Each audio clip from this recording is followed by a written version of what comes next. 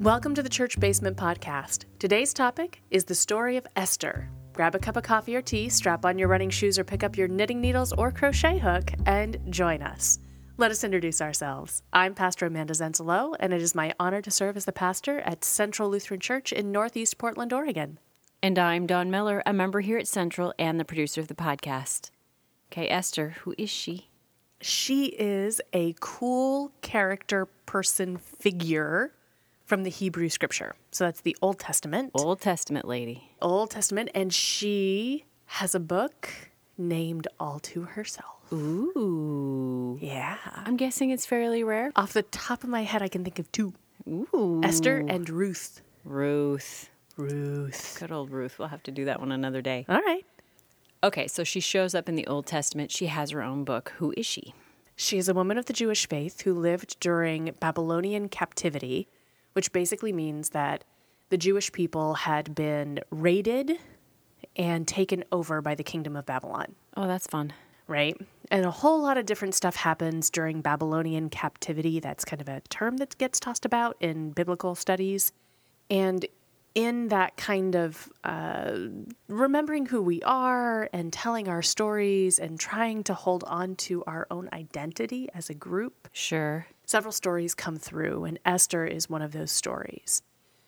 So she was a young woman whose parents were killed, and she was being raised by her uncle, Mordecai. Okay. Okay? And so the king of Persia is having this huge, big, giant party for like weeks. And he finally is like, wants to show off how beautiful his wife is. So he's like, hey, wife, make me a sandwich and come bring it to me in front of all my guests. And they're drunk and it's awful. And his wife refuses. And so he has her killed. Oh, lovely. Right? So then he needs to replace his wife, who grew a backbone and was killed for it. And so he has a national beauty pageant. Oh, even more lovely. Isn't this great? It just keeps getting better. Better and better. So Esther, as one of the women of the age range that he has asked for to be part of this beauty pageant in his kingdom, all the eligible women of this age range, Esther comes along and she wins the beauty pageant. Oh, And she gets a dubious honor, I'm sure. Right? And so she gets to marry this king. Oh, yay. All right, so she marries the king, and in the meantime, Mordecai, her uncle, is someone who works close to the palace, that sort of thing. And he hears about this attempt on the king's life, where there are these people who are going to try and come and kill the king. Okay. And so Mordecai finds a way to tell the king that he's going to be assassinated, saves the king's life. It's great news, fabulous honor. Yay, all this stuff gets written down in the day's events and celebrations kind of a thing. Meanwhile, one of the king's main advisors is named Haman. And at this point, everyone in the room should go, "Hiss." Uh-oh, he's the villain. He's the villain of the story. So Haman just hates the Jewish people. Just because. Racist, right? Oh, just lovely. hates them. And so Haman is trying to get rid of these Jewish people and wants to solidify his own power base and those kinds of things. And so he tells the king that these people are plotting against him and that he should slaughter all of them and kill all the Jewish people. And so the king decrees it, that all the people of Jewish descent in the kingdom are going to be killed. So, Haman is thrilled by this, and Mordecai hears about this situation, and he goes to his niece, Esther, who happens to be the queen. All right, so now there's a decree in the land that you cannot go in to see the king unless you have invited, or else he'll kill you. Okay. Okay? And so Mordecai comes into Esther and says, we're all going to be killed. The king has decreed it. This is the date that's been set for it. And you need to do something. And she's like, well, what can I do? I'm just this girl. I'm a trophy wife. I'm a trophy wife. I'll die if I go in uninvited. What am I supposed to do? And his line that you might actually have heard is, perhaps you were made queen for such a time as this. Huh. And so Esther spends the night fasting and praying, trying to figure out what to do in this situation. And the next day, she gets up and she goes to the king uninvited. Uh-huh. It sounds like a bad idea. Right? So she goes into the audience, she goes in uninvited, and to her surprise, he says, "You are always welcome to come and see me, my beautiful wife." And she sees Haman there, who's responsible for the oncoming slaughter of her entire people. And she gets nervous and tongue-tied, and so she invites Haman and the king over for dinner. I'll throw you a party. Okay, sure. You can do that. So the next day she throws them a dinner and has them over, and they have a nice evening. And then that night, as the king is trying to fall asleep, he can't fall asleep. And so he has the court recorder read him stories of what's happened in his court to help him fall asleep. And he hears the story of when Mordecai saved his life. And he asks the recorder, have we done anything to thank this person for doing this? Because Did the recorder say, yeah, we're going to kill all his people? No, right. Instead, he's like, no. And so the king's like, okay, I should fix that. So the next morning he wakes up and calls in Haman, his chief of staff kind of guy, right? And says, hey, what would you do if you really wanted to celebrate someone who did awesome work? What should we do? And Haman's like, oh. He's talking about me? Yeah, he thinks he's talking about him. It's like, I think you should throw him a parade. Oh, yeah. And you should put him on one of your own horses. That's a great idea. And you should put one of your own robes over top of him. That's a fantastic idea. Let's do all that. Go get Mordecai and lead the parade. Oh, nice. And so Haman has to go and get Mordecai, this person that he loathes, and lead him in this parade that he designed for himself. Haman is furious.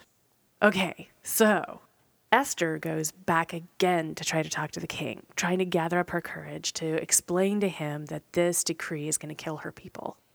And so she goes, she gets nervous again, she invites them for dinner. They show up at dinner, and it's the king and Esther and Haman.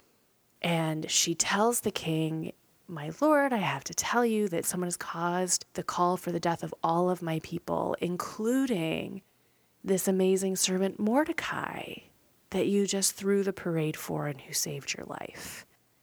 And the king said, well, who would do that? Why would anyone want to kill your people? And she points to Haman, like it's his fault. And the king, is it really your fault? Oh, how dare you? And the other piece that I've forgotten to mention in this is that meanwhile, Haman has been building these gallows to hang Mordecai. Sure, you got to be ready for this. Right, you got to be ready for all this. And so the king, finding out that it's this person who is now plotting to kill his trusted servant Mordecai, who saved his life, and his beautiful wife named Esther, sentences Haman to die on those gallows. Nice. Right, in this fabulous little turnaround. Mm-hmm. But the story doesn't end there. We have all this stuff, this beautiful young woman who has stood up for her people and who has advocated, and the way that the clearly evil person has had all this flip around and those kinds of pieces. But the story continues on that because the king has decreed that the Jewish people must be killed, he cannot take back a decree. He can't undo his own decree. Well, that seems silly, but okay. Right? Once he's stated it, it's the rule of the land. And so he offers an additional decree encouraging the Jewish people to defend themselves. Okay. And so the day comes, and they had cast lots. They had rolled the die to find out what day this was going to happen on. And so that date comes, and the Jewish people rise up and they just slaughter everyone who is going to kill them. And then there's a big festival because the Jewish people weren't killed and they got to kill all their enemies. Ta-da! Ouch. I'm not so Right? It's not great. It's not a great ending. No. It's not a great ending. And that's where Esther's story gets kind of difficult. And still becomes a substantial holiday in the Jewish faith. Okay. And it's called Purim. And the Hebrew word is for casting lots, because they cast the lots to find the day that the Jewish people were to die. And so it's a huge festival, happens in the springtime. And there's a lot of food involved because, again, Esther was feeding the king, and there were feasts involved, and there are acts of kindness and generosity and recognition of the salvation of the people. And there are Hamantaschen, which are the cookies shaped like Haman's hat. Nice. And opportunities to kind of be silly and have fun and tell the big story. That's Esther's story. She was, this young woman who used the power that she had and her capacities to leverage her position to make a better situation for her people. She was also someone who advocated for and participated in mass violence. Mm-hmm. And it's the Old Testament. They seem to go hand in hand. Well, I think that we have to be careful with that, because we don't want to say that the Jewish faith is a violent faith, because that perpetuates anti-Semitism, and it perpetuates that history of violence that have happened against Jewish people. I think that there's a lot of times when those of us who find ourselves humans find themselves in positions of having less than, or being conquered, or being overseen by a larger colonial style government, return violence with violence. I think that that's not just something that happened in the Jewish history. I think that happens in time and time again. Time and time again. And that's a human reaction. I think that's why the cross is such an astronomical different thing, because Jesus doesn't respond to violence with violence. That's why it's so strange. And even, in our own story, there's plenty of times when Christians have returned violence with violence. Mm-hmm. I can hear Esther's story and find strength and inspiration from some of it, as well as caution. And be careful that in becoming the victor, you don't become the oppressor as well. Mm-hmm.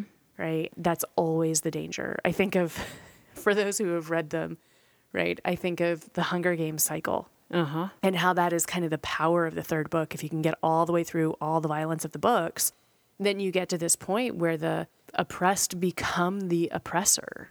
And how do you not do that? How do you stop yourself from engaging in the retaliatory violence that it seems to be as part of human nature? Okay, so this story is interesting given our current climate, and you've related it to the Hunger Games. Where else can you find it in popular culture? I think the story itself is so strong that it does beg to be represented. But it's a tough one to pull off. If you stop at the point where, Haman gets his, and you don't continue all the way through to the end of the story. Do people tend to do that? Yeah. Okay, well, that makes sense. Right? It's like the people who leave halfway through Into the Woods, and they think everything Exactly. turns out great at the end of Act 1. Act 1 is fantastic. Yep. Right? And for children's matinees, great place to stop. Really is. But you're And not learning your lesson completely that way. Right. You're not getting Act 2, which is where the meat of the show is. So I think that the story is actually pretty well told in the VeggieTale version. Of course. The story of Esther was pre-Jonah, when then they lost creative control. And so it's a fairly well-told version. They really get the moments in there with the storytelling of how Mordecai saves the king, and then the king hearing the lesson back, and Haman really thinking he's all that in a bag of chips. They do a great job of playing with the flip and the reversals and those kinds of pieces. And they do a good job of giving Esther that kind of nervousness that you would think that a young, beautiful woman might have had in that situation. Okay. So VeggieTales does a great job of it. For a less child-friendly version, Sure. but still a great educational version, there's a group called the Bible Project, and they're animating the scripture, and they're reading the Bible portions on YouTube and those kinds of things. Okay. Really great project. Highly recommend. Everett Patterson is a local artist here in the Portland area who's working on it. Some folks may have seen his Jose y Maria cartoon of the Nativity, where it looks like Joseph and Maria kind of sitting outside of a gas station. Okay. It has become fairly popular. So he's working on the Bible Project, and they did a short, less than 10-minute video, kind of looking at the overall structure of the book and its import and just what it teaches. So that's another way to kind of look at it in a little bit more of an academic way, a less story-based way. Okay. It really does kind of seem like a Shakespeare. Right? With its back and forth and the reversals. And oh, yeah. It's a great story. It reads like a soap opera. It does. It really does. It's a ton of fun to read it that way. And I think that's part of where it gets its popularity, is that it has such a strong storyline to it. And we can find ourselves in the story so easily. One piece that's really fascinating about it is that never in the entire book is God explicitly mentioned. No, other than she's praying. Other than she's praying, which is her action. God isn't talking. So it's not like the Ten Commandments where God's actually handing down things. Exactly. No, it's more that God is in the background. Okay. And that's a really wonderful piece to take out of this, because I think a lot of people in modern culture don't want to talk about God being explicitly present, or don't feel God's explicit presence. I think you hit it with the second one. We just don't feel it. Sure. And so to take a book like this and to say that Mordecai telling Esther, perhaps you have been made queen for such a time as this, there's that invitation to see God in, or godly intention in your life, even if you can't feel God explicitly. To say, okay, well, maybe I have been called to this place or this time, or maybe I've been given this gift to do something just because I can make this change in the world right now. And not that God is making you do something, or that you hear God's voice in your heart to tell you to do something, but an understanding that God's presence is all around us, and that we can experience God without explicitly knowing it's God. Yeah. I don't know if that makes sense, but I appreciate that recognition that Esther does all of this, and I can see God so soaked through this story in trying to save God's people and being present among God's people and sending people into specific places and times with the strength and the wisdom and the knowledge to make a difference in the world. And we don't even have to say that it's God. We just know that God is there in it. For me, I appreciate her being portrayed, at least in the VeggieTales version, as nervous. Because Totally. I think that's how most of us tend to go through life. Nobody really, if you're honest, feels that, I got this. Right. I'm confident. I can totally do this. I can totally save people. I can save the world. I know exactly what to say and do in every situation. Right. Not all of us are Diana Prince. No. Right? We're not all going to be able to just be Wonder Woman or be Superman or always have it under control. More of us are much more along the lines of, I'm going to do this big scary thing. Okay, I'm not dead. I should tell him what's going on. Will you have dinner with me? Right? Exactly. Like, that's so much more relatable than like striding confidently into the king's chamber where you could be killed just for walking in and saying, Haman is going to kill my people and you shouldn't let him do it. Right? I don't know if I could have believed the story. Yeah. If it was that simple or that easy. Well, and honestly, the other reason we're talking Esther is Purim has just ended. Correct? And she's currently beating the pants off of Michael the Archangel on Lent Madness. That's right. She is up in our Lent Madness bracket. And today, while we're recording, she's got a strong lead over Michael. It's going to take a miracle for the angel to come back. It is. She won the first round, and now she's beaten Michael in the second. So she's got a shot at that golden halo. She does indeed. We'll see who she comes up against. Mm-hmm. All right, then last question. How does she stack up against the other ladies that you like in the Bible? Your Julian of the Norwich, your Mary Magdalene. She's not on my wall. No, she's not. But she is in book form in your office. She is. I have a beautiful children's book of Esther, and I do have the VeggieTales video in my office. And I do appreciate her story. I think I struggle with the ending still. Yeah, the ending was not ever mentioned necessarily in the Lenten Madness rundown. I think that's conveniently left off in a lot of places. Yeah. I do appreciate that she's a multivalent character and that she's not all perfect all the time. Like, that does have some appeal to me. And maybe in that kind of both and sort of way, I can appreciate her having both the courage to do these things and see her humanity in the way in which she sought vengeance and supported the slaughter of other people. And I don't have her on my wall next to Julian and Mary. I don't love that she participated in that mass violent act at the end of the story. I'm not surprised that I didn't really know her story, having grown up Catholic. Yeah. Because that they're not known for lifting up any women necessarily in the Bible that way. But it's a fascinating story, and I'm glad to know it. Yeah.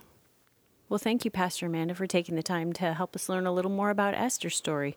I look forward to sitting down with you another day on another topic. As do I. And I hope that you are all having a lovely spring and that perhaps you can take a moment to let us know how you're doing.